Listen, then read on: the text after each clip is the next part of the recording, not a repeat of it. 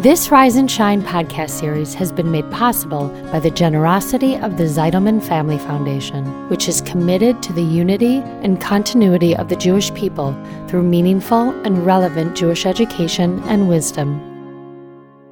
Abraham was told by God, Lech Lecha, go for yourself, for a place I will show you, the original call to mindfulness. To decide, each of you, what you believe, what we think, who we wish to be. This is Rise and Shine, a podcast that offers timeless wisdom and uplifting meditations to fill your heart, feed your soul, and start your day on a positive note. Here is Adrienne Gold Davis. Okay, I have a favorite story, which I think holds the secret to the Jewish principle of going to yourself, or in Hebrew, Lech Lecha. It illustrates how often we blindly follow the traditions of our families and our communities and even our countries without ever really examining for ourselves if those things are who we are, who we want to be. And it goes like this. One day, a woman's preparing a roast beef with her 6-year-old daughter. She's sitting beside her. She's carefully inserting garlic cloves into the slits on the meat surface, right? And she rubs it with a fine paste of mustard and herbs, and she lays down her cubed potatoes on the bottom of the roasting pan, and she takes her sharpest meat cleaver and goes bang, bang, and cuts the ends of both ends of the roast beef and sets them aside. She turns on the oven and places the whole pan in for roasting, and her daughter turns to her and says, "Ma, why do you cut the ends off the roast beef?" "You know, I don't know, sweetie," replied her mother. "Well, that's what my mother always did. So maybe call Grandma and ask her why." And so with her mother's help, the little girl calls her Grandma and asks her. She says, "Grandma, why do you cut the ends off the roast beef when you cook it? 'Cause Mommy just did that and I asked her and she says that's because you always did it." And the grandmother laughed and said, "Ah, sweetheart, I also do it because my mother did it like that. So call your booby and ask her." And so blessed with a grandmother and a great-grandmother, the girl once again asks her mom to dial her booby. And when the booby answers, she says, "Booby, I'm making dinner with Mommy. She cut the ends off her roast beef, and when I asked her why, she said it was that was what her mom did. So then I called Grandma, and she said that that's what you did. So, Booby, why do we cut the ends off the roast beef before we cook it?" "Oi, Shepsula, sweetheart," she said. "It's because it didn't fit in my pan." I love that. You know, for many of us, the sound of Tevye hollering, tradition, tradition, that's our link to our behaviors and our practices. And yet some, if not many, of these practices are specific only to our family of origin. And they often have no deeper meaning than, the meat didn't fit in the pan. But we blindly follow those traditions because it feels comfortable and familiar. The devil we know, as it were. If you had a mother, for example, who was a screamer, there's a really good chance that she had a parent who was a screamer. And back it goes, generation to generation, an exposure to traits that we often defend, like this. "This is who I am. I've always been a screamer. My mom's a screamer. My grandmother's a screamer. I'm a screamer. Stop focusing on my delivery and listen to what I'm saying." Oh boy, I just gave you a window into my old self.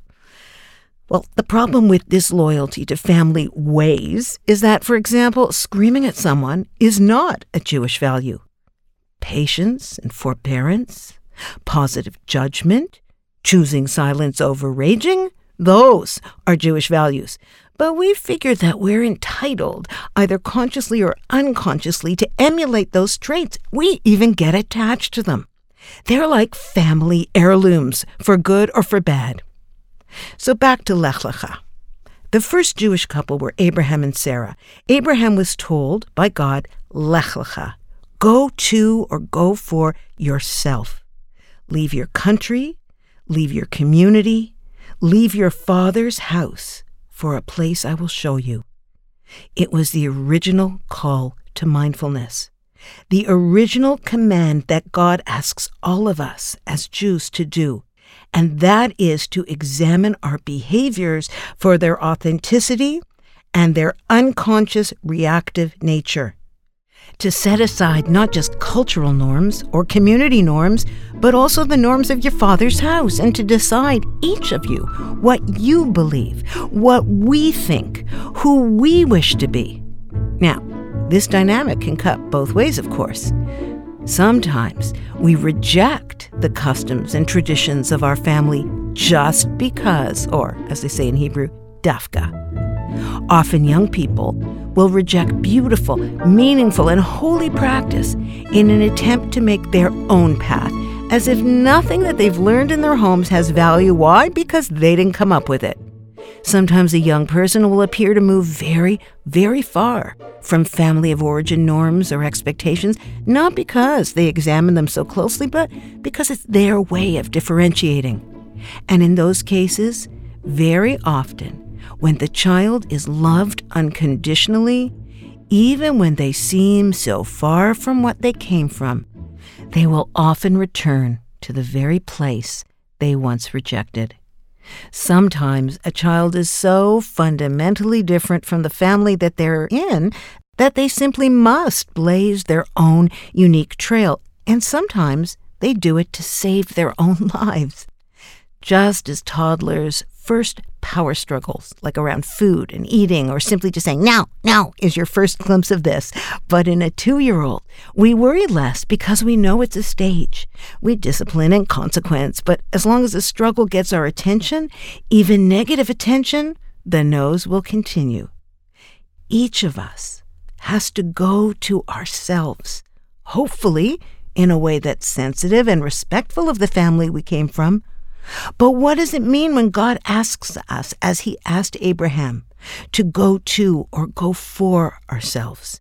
So the message here is to go to our best, highest, and holiest selves, to achieve our fullest potential as a compound creature who is a soul with a body, to bring heaven down to earth and elevate the earthly up to the heaven.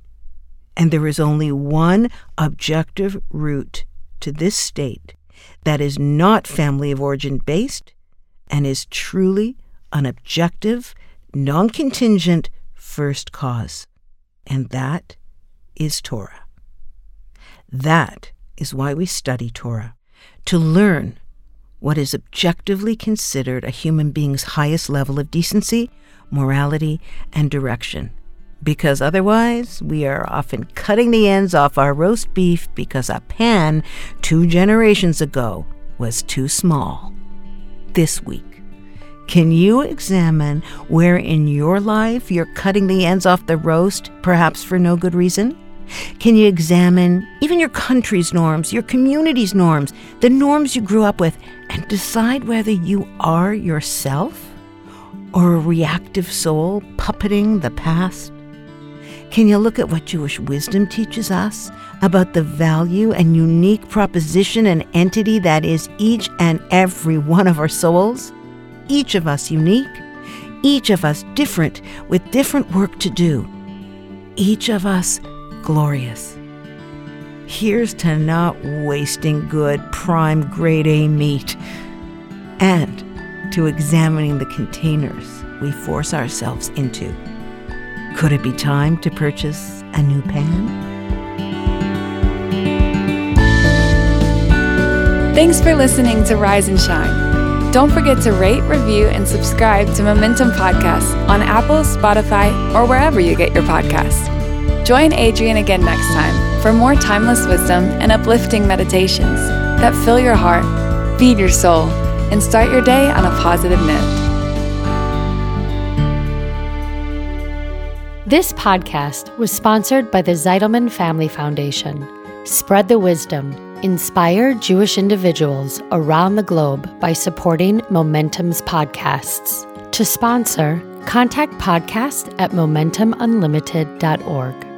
You're listening to a Momentum podcast. For unlimited inspiration, wisdom, and empowerment, visit momentumunlimited.org.